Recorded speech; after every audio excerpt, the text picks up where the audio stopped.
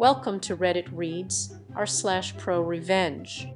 Our first Reddit post is from fellow Lelandlord. Your lease is still valid, even though you were evicted. Oak. Originally posted on malicious compliance. I'll try to keep the details vague enough to keep me anonymous, hence the dummy account. This might be a little long. Buckle in. I am the landlord of some apartments in the city. I sign the lease agreements and go over the basics with tenants, although they don't usually want me to spend hours delving into the fine print. 99 of the time it's a breeze and everything is fine. One lady, let's call her Karen, had been paying her rent via a new bank account and new checks for the last several months. I immediately called her. All of a sudden, we got several chargeback fees on our account. She had put a stop payment on the checks and closed the account. Me, hey Karen, it looks like your checks bounced for the last few months. I just wanted to make sure everything is ok. Karen, oh no. I promise I'll get this fixed. Me, ok. You've been a good tenant in the past, so I'll give you a month. So I called her again. Needless to say, a month passed, and she didn't pay. Me, hey Karen, we still haven't received payment, so I'm afraid we'll have to file for eviction. Karen, oh God, no. I'm an old woman. I can't afford to be evicted. I'm trying so hard to pay. Can you give me another shot? Me, as long as you pay before the court date. The eviction doesn't have to go through. The court date arrives, and guess who hasn't paid yet? At court, the judge rules for a 24-hour notice to vacate. Karen, in tears, comes up to me afterwards. Karen, can you please give me another chance? I can't afford to go anywhere else. Me, I'm sorry, Karen, but the only way I could do that is if you paid off the debt, signed a new lease agreement, and I don't think that's going to happen. Goodbye. So I left, and I thought that was that. He shows up a few days later, and there's a problem. My maintenance guy would come in a few days to do the inspection and clean up, and then we'd put it on the market. They're still there. So I called the sheriff to schedule a set-out. A problem, though. According to the sheriff, I had no recollection of having decided that this would happen. What happened was that Karen had called the sheriff and told him that the court had reversed the decision because of a non-existent deal. I called the court, and they informed me that the eviction was no longer valid, as apparently I told the sheriff that I was giving her more time, invalidating the decision, etc. She had then called the court and told them that the sheriff could not evict her as I had waived the notice.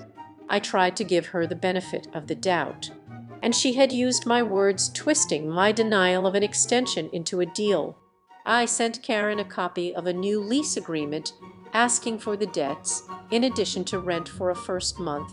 Her lawyer then contacted me. Yes, she had the money to hire a lawyer, somehow informing me that, in fact, her old lease agreement was still valid, as my deal, the one that would require a new lease agreement, invalidated the eviction decision. So I filed for eviction on the grounds that she had not paid for several months now, 5 to be exact, and therefore had invalidated her old lease agreement. And then I read her old lease agreement. I already know these contracts pretty well, but like I said, I don't usually delve into the minutiae. This time I did. We show up at court. Karen has her lawyer. Karen is bursting, grinning like a fool, like she's won the lottery. Her lawyer looks fairly happy as well. The judge asks me to speak. Me, I would like Karen to leave the apartments, but she is refusing, despite the fact that according to the court's last decision, Judge, Miss Karen, lawyer, Miss Karen cannot be ejected from her home without a new notice. Yes, she has not yet paid past due rent. However, she and the landlord struck up a deal giving her the time she needed to pay via verbal agreement. This deal, made directly after the last court date, invalidated the last decision, so Miss Karen will require a new decision and therefore a new notice before she can rightfully be evicted from her home. Until then, her lease agreement is still valid. Insert legal crap. Judge and landlord What do you have to say me? Well, Your Honor, I have to agree. They have made a very, very compelling argument. Karen and I did indeed make a deal, giving her the time she needed to pay. And yes, her old lease agreement is still valid, I guess. Well, according to the terms of the still valid lease, there are some additional things that the court needs to be aware of that I'd like to go over for clarification. I'm sure you have a copy, Your Honor. Judge, yes, I do. Me, and you have a copy, lawyer. Lawyer, yes, I do. Me, excellent. Well, Your Honor, if you look at Section 4, subsection A on page 2, you will see that after 10 days of non-payment, a late fee of $100 is applied. If you continue reading to subsection B, you will see that after 15 days of non-payment, additional late fees of $10 per day are applied until full payment is rendered. If you continue to subsection C, you will see that failed payments necessitate a chargeback fee of $50 per failed payment. If you will continue, Your Honor, to page 4, section 7, subsection F, you'll see that if a tenant is in any way responsible for a loss of rent, including leaving an apartment in less than move-in-ready condition, failed payments, or lastly, refusal to vacate in the case of an eviction, the tenant is responsible for payment of said loss of rent. In addition, on page 8, section 14, subsection, you'll note that the tenant is responsible for any and all legal fees resultant from the eviction process, including attorney's fees, such as for the attorney I hired to help. Finally, on page 10, the last page, section 17, subsection B, you will see that the tenant is responsible for all HVAC services rendered on their unit. As we sent in a company to fix the unit in Karen's apartment at her request, we have the invoice here for the replacement unit in addition to the totals for all of the fees listed.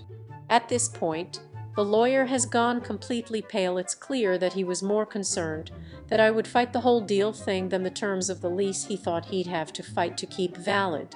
Karen looks utterly shell-shocked, her mouth slightly agape, like a child confused by a game of peekaboo. The judge, meanwhile, is completely unfazed until I hand her the invoice alongside my maths, a spreadsheet, and a piece of paper with the total debt owed circled and highlighted at the bottom of the page. Her eyes widened to the size of her mouth as her jaw dropped with an audible gasp. I will happily accept the payment in the form of a cashier's check. Me, as you can see, Your Honor, the total owed is in excess of $16,000. I'd hate to have to charge yet another $50 fee for failed payment should another personal check bounce. Judge, lawyer, do you have anything to say? At this point, the lawyer looks like he's about to pass out. Karen seems to have stopped breathing. The judge remains silent for a moment and then collects herself. Judge, I'm afraid you'll have to address that matter of debt in a different court than this one, landlord. We are here only to judge whether Miss Karen is to be evicted from her home today. Me, oh, if she wants to stay, I'd be happy to let her, and pays the debt owed today, as long as she agrees to continue to abide by the terms of the lease agreement, specifically those clauses outlined above. Judge, I'm going to rule for a 24-hour notice to vacate unless Miss Karen can produce payment at this moment. Karen sits still, quiet, speechless even. Her lawyer is eyeing the window. I like to think contemplating his decisions in life that led him to this point. Maybe thinking about jumping, I don't know. Judge, write a 24-hour notice to vacate.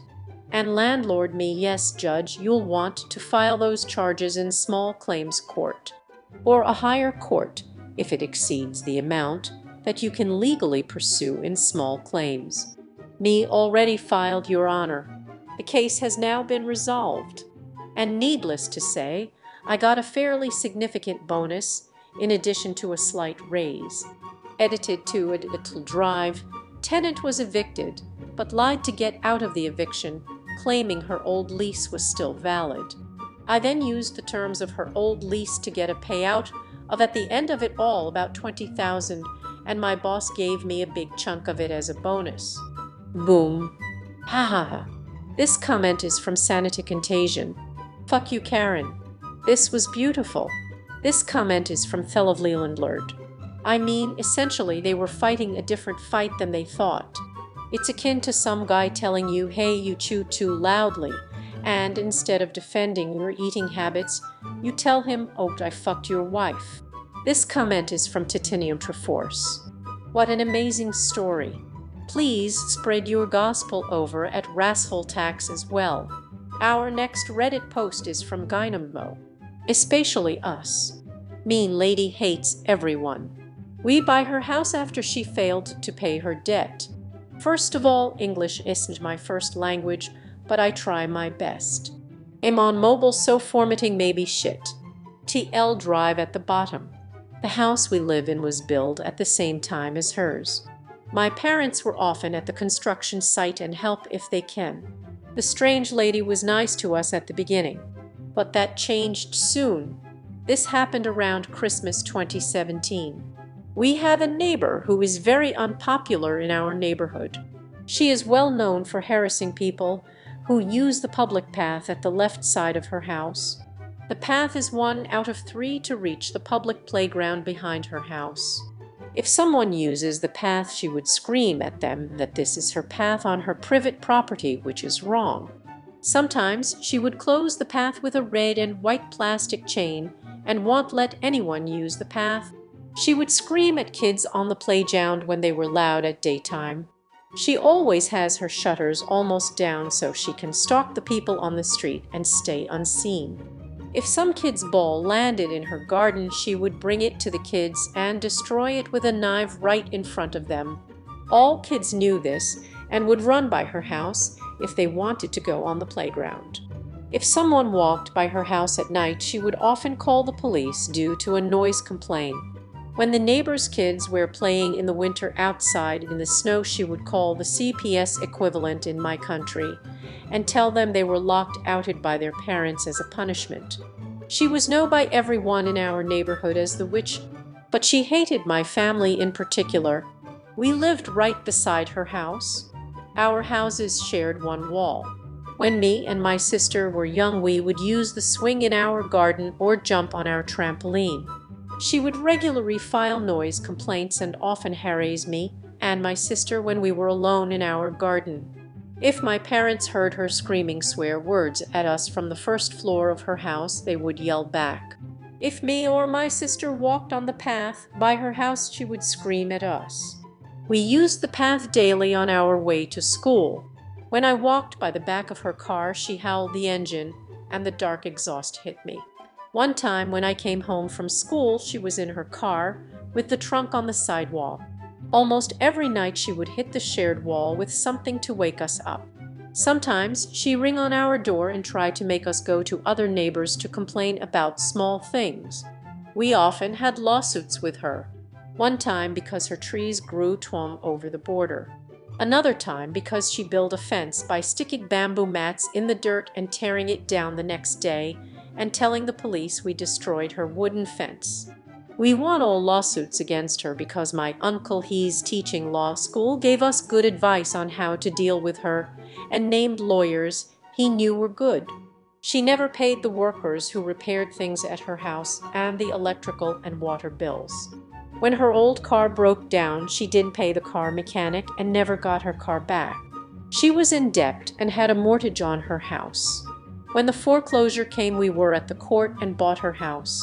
She was with us in the courtroom when the auction was and tried to buy her own house, but wasn't allowed because she cowed to provide proof that she has enough money. We bought her house where she lived for 20 years in front of her.